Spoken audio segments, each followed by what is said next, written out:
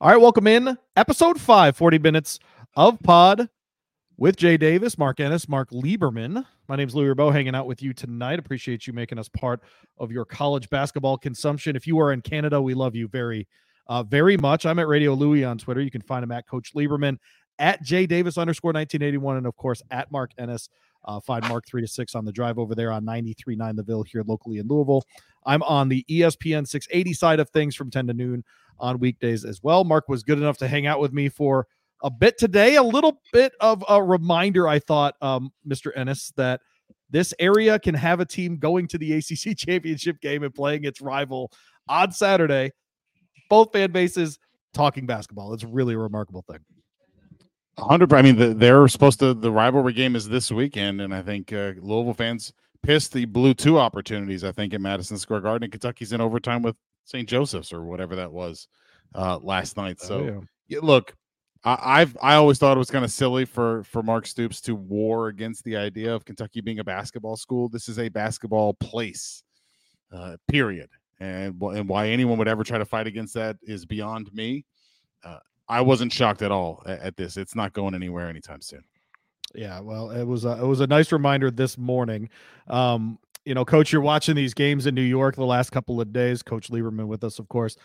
And we see results that, frankly, we wouldn't have seen last year, right? We talked about yesterday with Mark, especially, or today, excuse me, that if Louisville's down, for example, 7 points to a Texas in the first half last year, 9 points, something like that, man, that turns into a 20-point deficit pretty quick. This year, they go on a 7-0 run. They make it a game. Obviously, it's the last shot of the game that takes them down.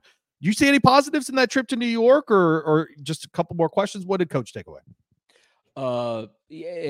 We'll find out. I mean, the talent level they have is certainly an improvement. And, the question is, winning isn't normal. And does this team know how to win? So coming down to it, obviously going to New York and playing against a top tier teams, that's going to get any kid excited. So that's normal. That's human nature. They're going to be excited to play those games. It's coming back and playing in New Mexico State and Arkansas State, a Bellarmine, and being consistent. Because if you're going to be a great team, a great staff, a great player, you got to be consistent. So that's something they've lacked over the last couple of years. We want to see what they are, who they are, and we'll find more about them. It's still a small sample size. We'll find out more as the next couple of weeks go. There you go. Jay, what's your sort of outside look in on the Louisville games, on the Kentucky games? Any sort of generalities you can share after those games? Yeah, from the Louisville side, watching that game, I watched just about all of that Texas game on Sunday, and seeing how Scott Clark played, and that shot Max Aceman hit was a really tough shot over Scott Clark. So Scott Clark showed a lot that game, and Indiana's not good. They don't know what they want to do on offense. I thought Monday, Louisville would come in with something to prove. And for a lot of that game, they did, but they kind of just, fell apart down the stretch and, just ran out of gas a little bit and ended up losing that game. But, just being in that environment like you guys were talking about, kind of showing, they have made some improvements, over the course of, from last year to this year.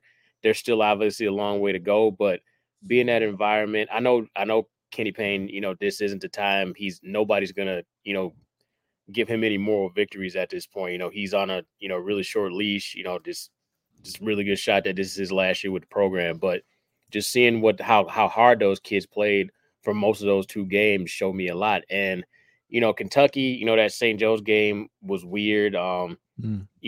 It's just one of those things now where, it used to be 20, 25 years ago, going in the Rupp, going into, into the Dean Dome at NC, going to Duke, going to Kansas. You were, especially in the non-conference, when teams aren't playing a bunch of good teams, you were going to lose by 2025.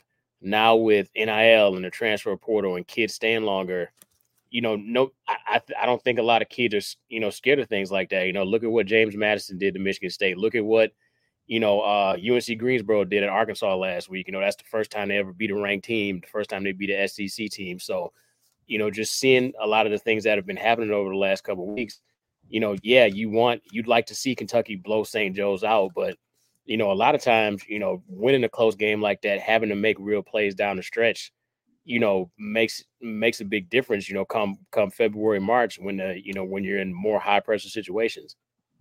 So we've just seen for the record, hold on. For the record, I would not like to see Kentucky blow out St. Joseph's. I just wanted to state that clearly for the record. Good. I have no opinion on that. Not to bypass those games, Coach, but UConn just recorded its 22nd straight double-digit win over a non-conference opponent. How hard is it to do that? And we had Kamani Young on the first show. You could tell they've got it going there. They're comfortable with how they do things there.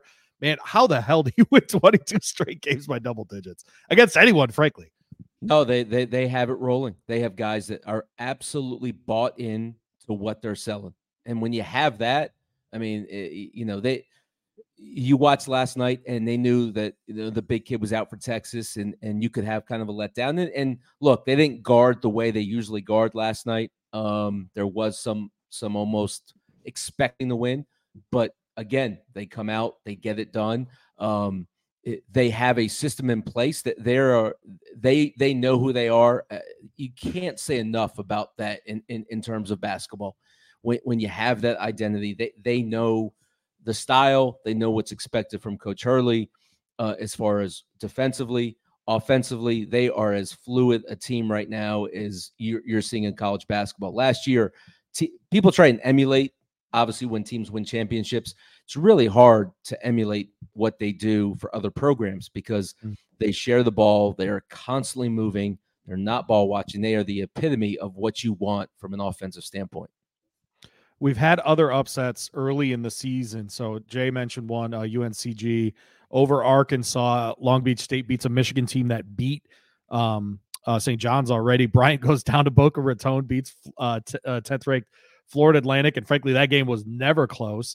Coach, do you glean much from early season trips like that, or is it guys can be distracted, or like an FAU goes, loses 4 games the whole season before the Final Four last year?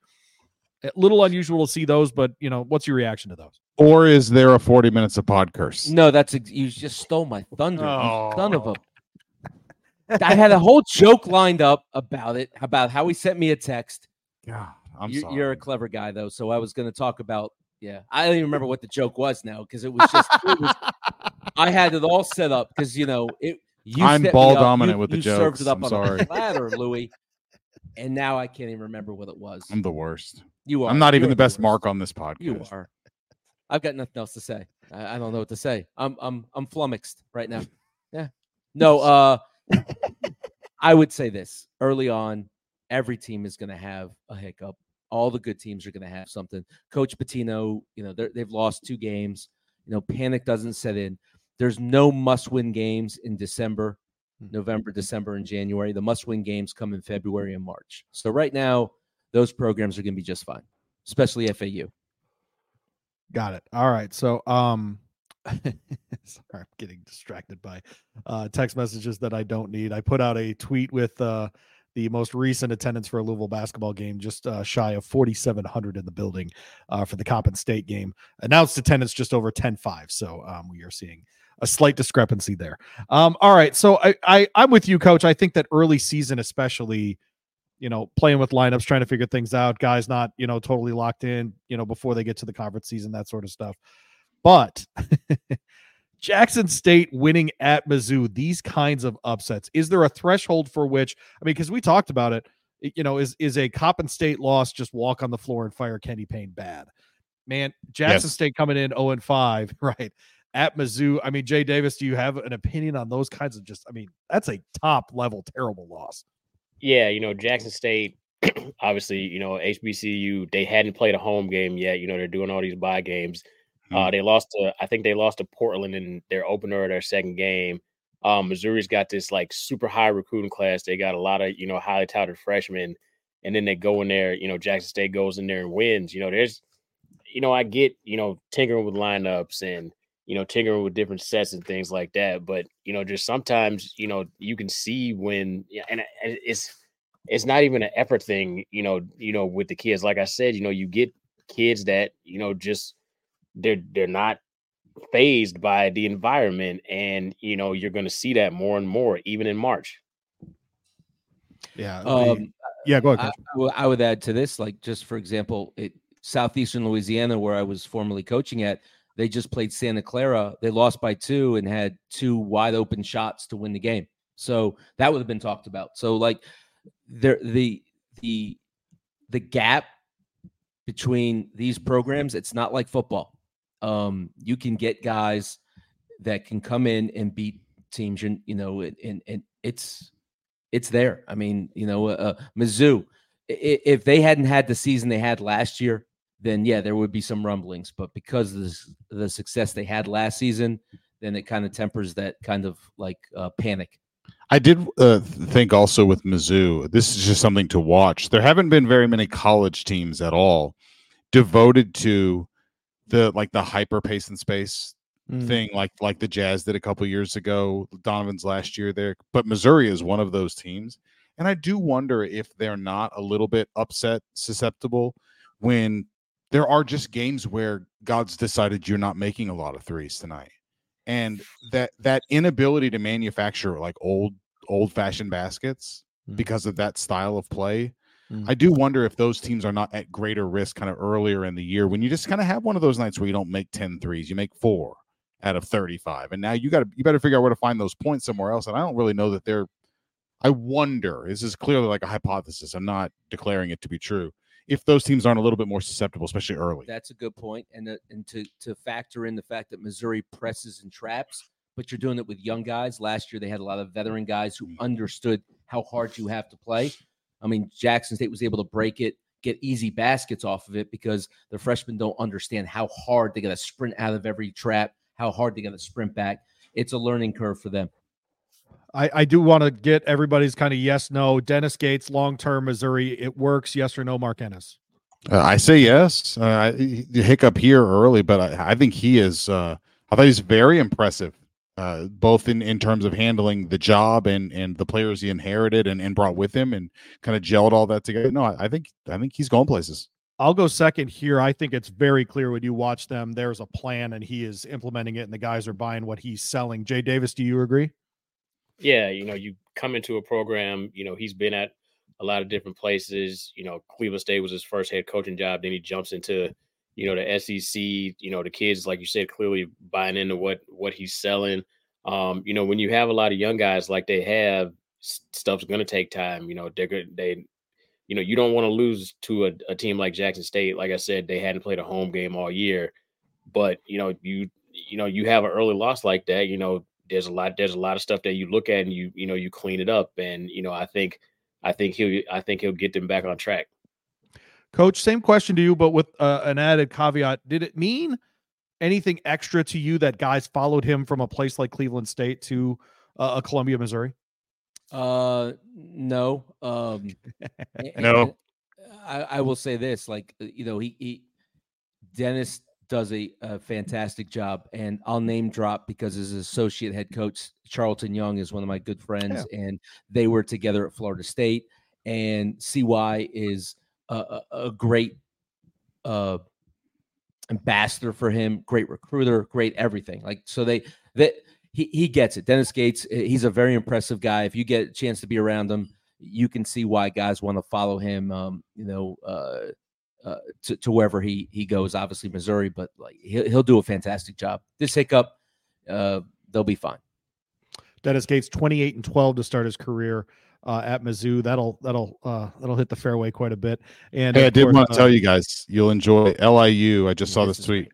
Great. LIU Columbia tonight delayed 15 minutes because Rod Strickland, the head coach at LIU, was stuck in traffic. Which is great. I also did not know Rod Strickland was the head coach at LIU. I did. I hope that's not a euphemism for something else because whoa, I'm not going to speculate, so that's okay. All right. Here we go.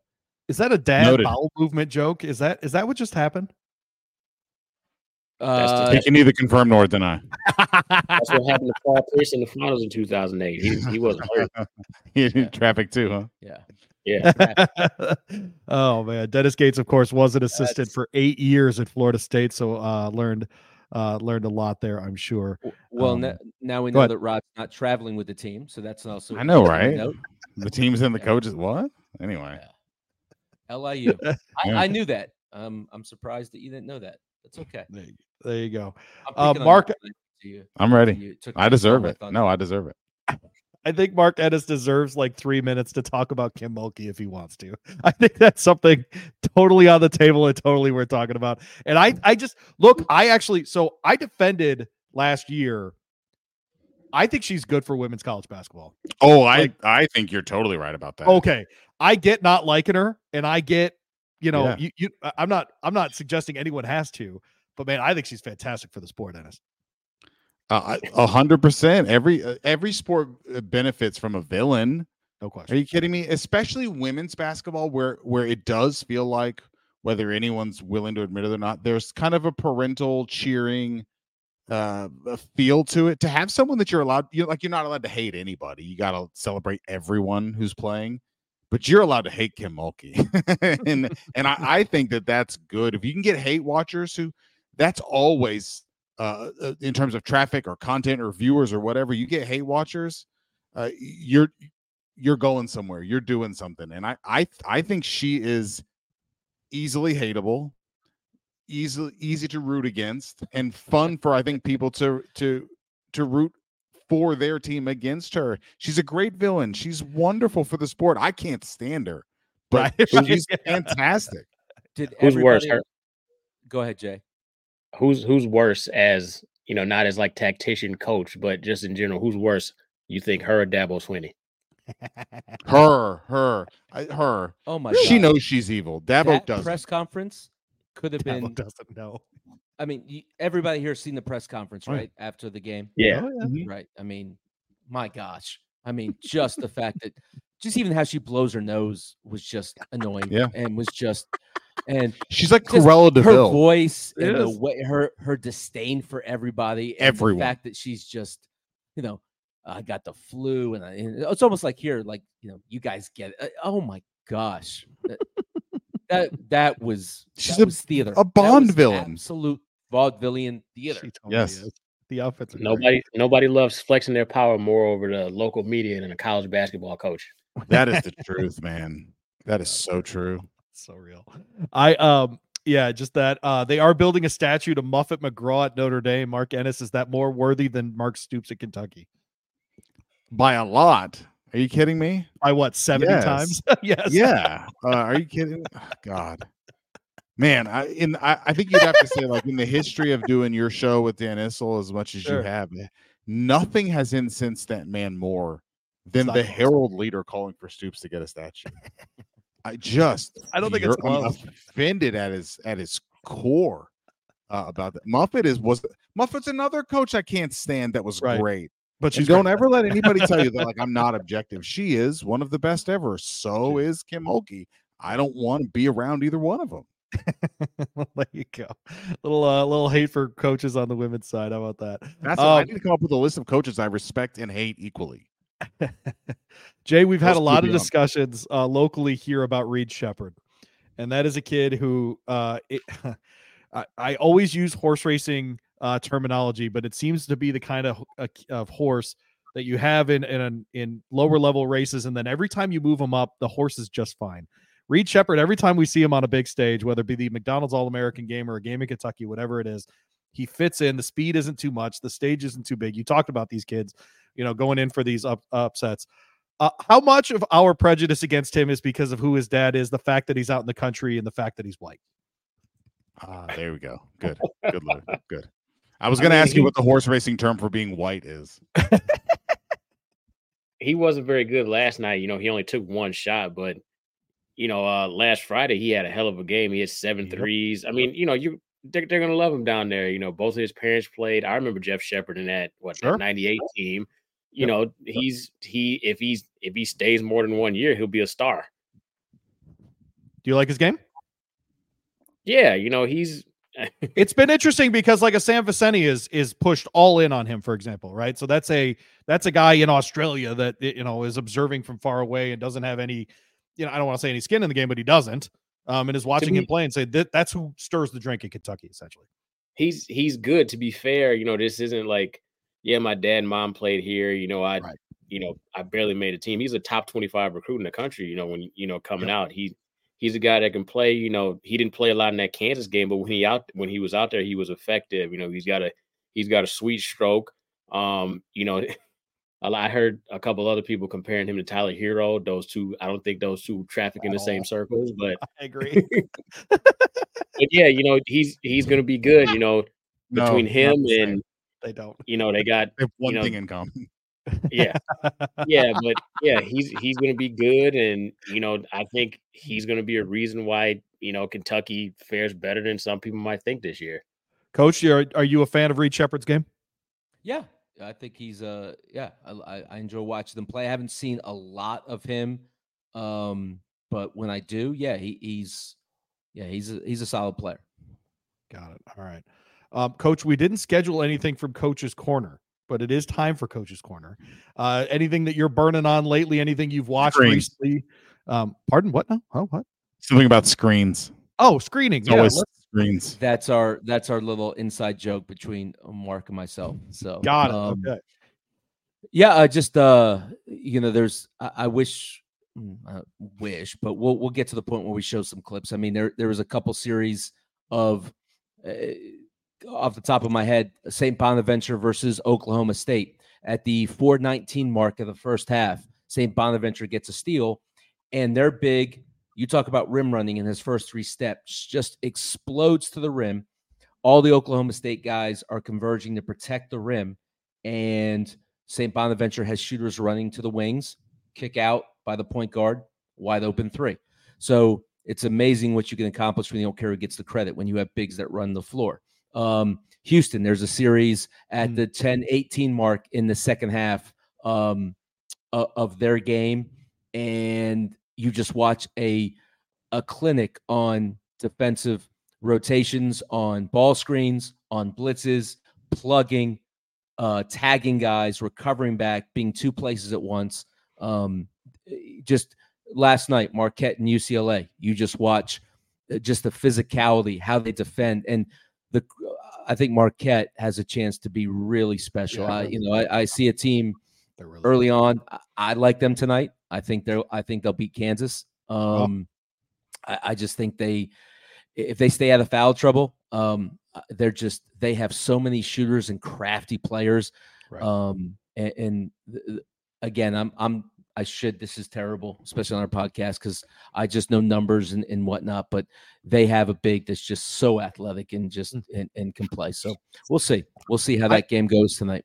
I asked about Dennis Gates earlier, and Shaka Smart is a perfect example of, you watch his players and boy, howdy have they bought in. My goodness, they all play the style. It is 100% on every play, whatever he's doing, Coach. It is absolutely remarkable. You know what's funny about that?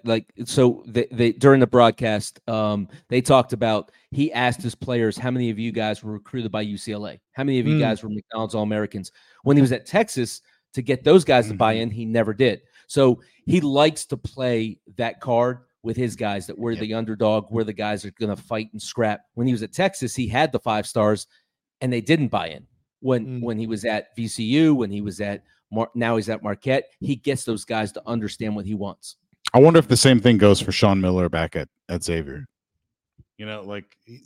Not sometimes underdog guys, like, you get to the top and it's like, this is not, like, they don't work as favorites or overdogs. I don't know whatever the opposite of an underdog is. Right. They don't like Charlie at Texas. Like, it doesn't work. They need to be at a place where they can sort of have built-in disdain for them that they can feed off of. Front runner is what you're looking for. What were you going to say, Jay? Okay. No, I was, that's an interesting, way to phrase that, because with, Louie and I school, Michigan State, they start out, Flintstones, plucky underdog, but then we start getting, 5-star guys, and, then you have the things on TV, tournament games where Izzo's yelling at, Aaron Henry, and people are losing their minds about it. So is it, do you think it's the coach that, that style doesn't work when they get to a certain program, or is it, is it is it the players that they have when they get to that point? You know, because the way I look at it is, you know, a lot of people talk about Michigan State and said, you know, they need to get more dogs in the program, you know, things like that. You know, but you know, I think that might be more so on the players than the coach. You know, the coach's style doesn't change. You know, his demeanor might have to, especially with the kids now. But you know, I don't think the style changes. I think, you know, like somebody you know, when Sean Miller was at Arizona or when, you know, Shaka Smart was at Texas, I think, you know, like we're talking about, you know, the kids just didn't, you know, necessarily buy into everything they were teaching. And now, you know, you go back to a Marquette, you know, a Xavier, teams that have good history. You know, Marquette's got a national title. Xavier's got some, you know, deep NCAA tournament runs, but they don't have, you know, pedigree of like, you know, Indiana or even Syracuse. So, you know, maybe it's just one of those things where I think that might be more so on the kids. I'm always pro player, pro kid, but you know, this could be one of the things where, you know, that says more about the kids than it does about the coach's style and his philosophy. Well, it's harder to get the 5-star guys to guard and to pressure. Like his style is really to pick up, pressure, trap, all that kind of stuff. It's hard to do that with 5-star guys who are ready for the NBA and are being told by their guys, you know, don't worry, show your skill set. And so it's a different ball game. So when you're at Marquette, when you're at VCU, those guys, hey, press, trap, get after it. Sean Miller at Xavier, same thing. You know, we're not going to have maybe as many pros. When you're at Texas, how am I going to get to the league? I don't want to guard a guy full court. I want to work on my skill set. I want to be doing it. So you're raging against the machine. And when you have that type of situation, it's very difficult. So, you know, some guys transcend that. A Tom Izzo, a Rick Pitino, they're going to get their guys to play a certain way regardless. But it's not always the case. I think the difference, I've always thought about it this way, is you go to a place like Texas or football or basketball or Carolina, those guys arrive. They don't need you as the coach. Now, we can try to make this beneficial for both of us, but they don't need you. But I think those guys at VCU or places like they know, like I need this. This has to work for me. I need what you have to offer me, coach. And they buy in. And I think at those other at the blue bloods, like North Carolina, you've got work to do. Like exactly. It's a great example. Like the players just know we want to be. No, we're not playing that way. Yeah. Even though he had a standard that they just didn't meet. I'll ask, and I'm trying to come up with one personally, but a 5-star that was also a dog. Your favorite one that played in college? Does anyone have? Peyton Siva. Was he a 5-star? Yeah, he was. Yeah, who's that? Peyton Siva. Yeah, Peyton Siva, Michael Kidd-Gilchrist. There, I'll be bipartisan. MKG was pretty good actually. Yeah, no, that's a good example. Yeah, he was a dog for sure. Peyton was a McDonald's All-American. I coached him there at the McDonald's game. Yeah, he was, and in practice he was. You could see it. So yeah, he's a great example, Mark. Yep. Do you have a favorite, Jay? Yeah, I mean, it's the first one that pops in my mind, and you know, I don't know how you guys are going to feel about this, but Kevin Durant, you know, the 1 year he was at Texas, you know, he's playing, you know, basically 3, 4, and 5. You know, I just remember the fire he played with, and particularly the game they were at Kansas State, and I think he had something like 37 and 25. You know, playing 5, blocking shots. You know, just seeing somebody, you know, a 5-star recruit guy that was only going to be there 1 year play with that level of intensity. You know, just said a lot about, you know, his personality to me. Michael Beasley's another one. Okay. He was just absolute. Yeah, he just got after it. He was a tremendous college player. I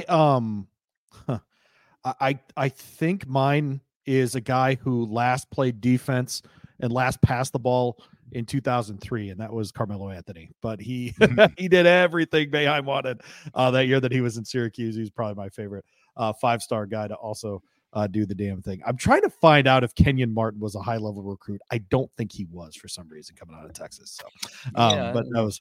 I was thinking about that today because the college football rankings just came out. Louisville stayed at 10, by the way.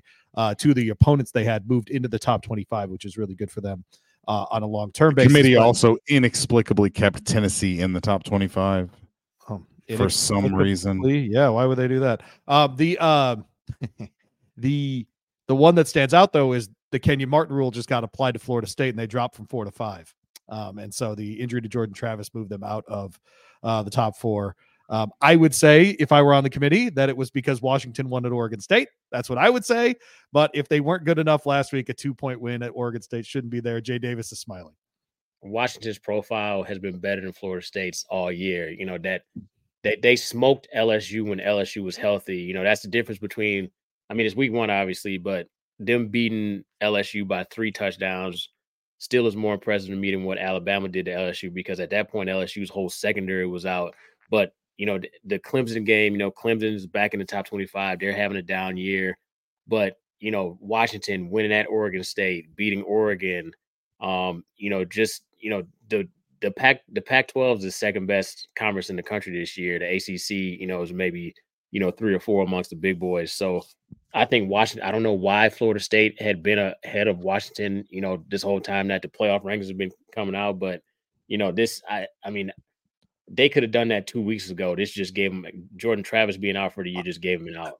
I was just going to say, I think that if you did the quarterback eye test, it's totally legitimate to think that Jordan Travis is really good. So if that's what they were doing, I got no issues with that. But yeah, the win at Oregon State definitely is a resume builder that, frankly, Florida State just doesn't have. Go ahead. Interesting thing, though, is I think Louisville, if they beat Kentucky this weekend, if Florida State were to beat them in Charlotte, that would be the best win out of any of them. At this point, top 10 win against an 11-1 team. Good point. Yep. Good point. Neutral field. But if you flip it around, if Louisville beats Florida State in Charlotte, they're not going to get near the credit for that, because I think the committee would almost immediately view it as Louisville benefiting from Jordan Travis not being there. So I think the benefit of winning that ACC championship game is not a two-way street. We're about a half hour from the start of Tennessee, Purdue, and then, of course, later Kansas and Marquette out in Maui. Before we get to those games, we do have to do our weekly check-in with Jay Davis, who put together the show sheet today. I'm not used to people helping me with the shows that I'm on, so I appreciate you very much. What is Jay Davis's top 5 for this week?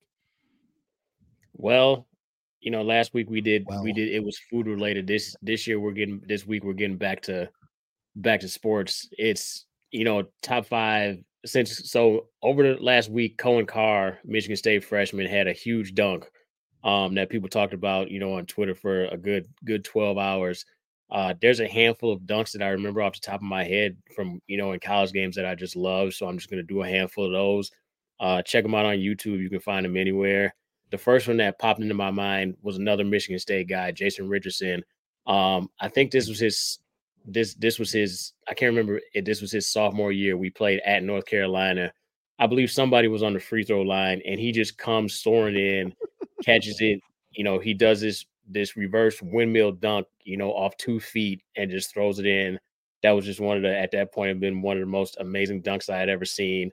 Number 2, you know, send it in Jerome, you know, Jerome Lane at Pittsburgh in the late 80s. That's, you know, another one of the absolute greatest dunks I had ever seen. Is that dunk as good without the call? Yeah, because he shattered the backboard. Okay. I just feel like the call was part of it, though, you know?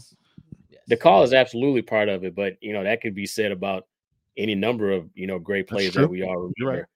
Right. Another one that I remember, excuse me, you know, is another Michigan State guy in the 2005 Sweet 16 against Duke.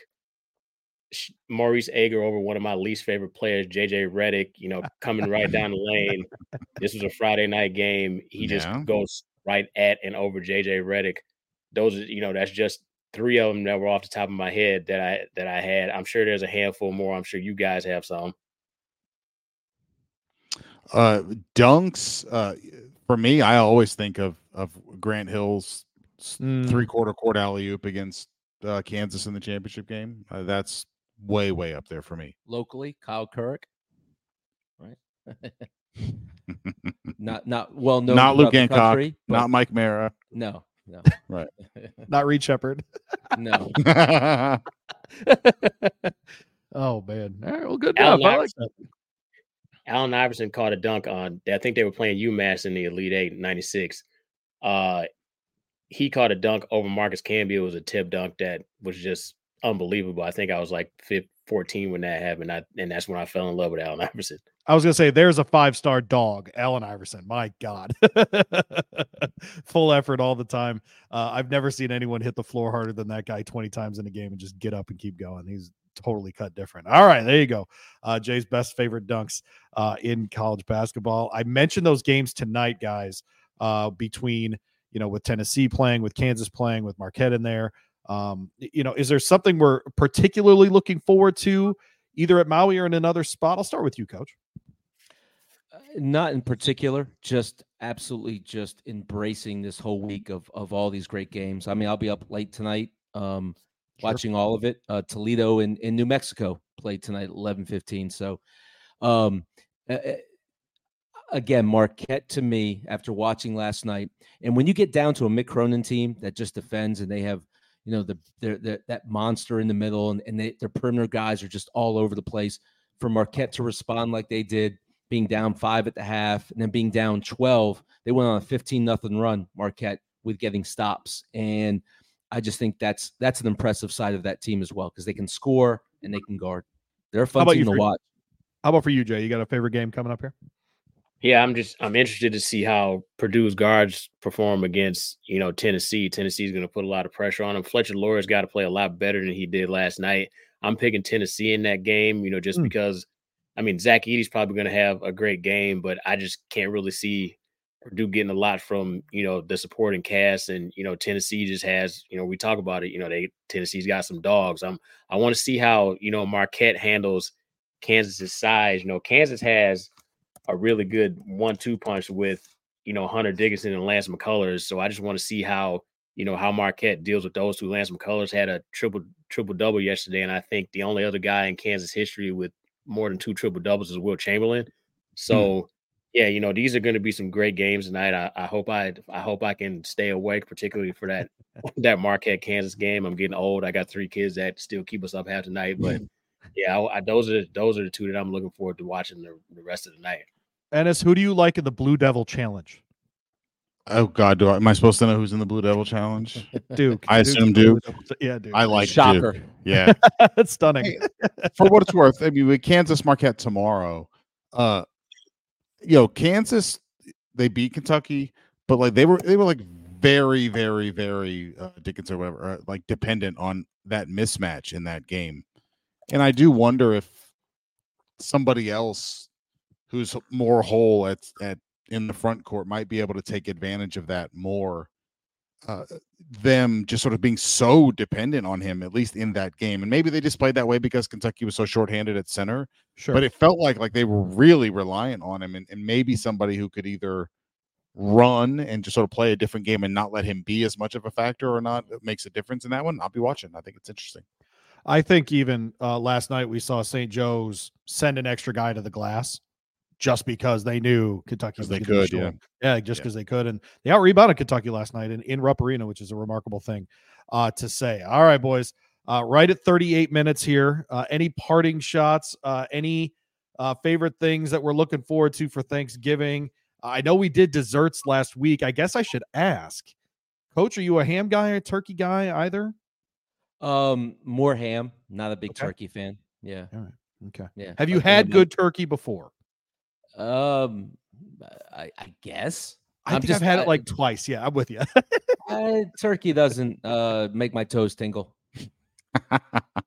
No, it sounds like one of those exercises they tell you to do before you give a public speech. The turkey doesn't make my toes tingle. Like Jay Davis, do we lean bird or do we lean hog there? I don't know. I take or leave both of them. We only got a turkey this year because my 6-year-old wants to have a turkey and break the wishbone. But I bought a steak to put on the Blackstone, so I'll probably eat that. There it is. Mark, I'm doing pulled pork and ham on the smoker. Is that something you'd be interested in? Not if Jay's having steak. I'm going to Jay. Man, I didn't know we could just do steak. I didn't know we were allowed to do this stuff. By the way, the Long Island game has started. All right, Rod Strickland finally got there. Columbia's up 11 to 4 right now. That's amazing. I love the idea of the guy being on the Long Island freeway, just Seinfeld style, just not able to move. Yeah, right. Texting the SID. Oh man! All right. Well, happy Thanksgiving if you are listening to this show. We appreciate you very much. I joke about being the #1 college basketball podcast in Canada, but we are. It is what it is. Look, just dominating Windsor, Ontario. Deal with it. I'm Louie Rabeau. He's Jay Davis, Mark Ennis, the coach Mark Lieberman. We'll be back next week with 40 minutes of pod. Happy Thanksgiving to you, Nolan Richardson.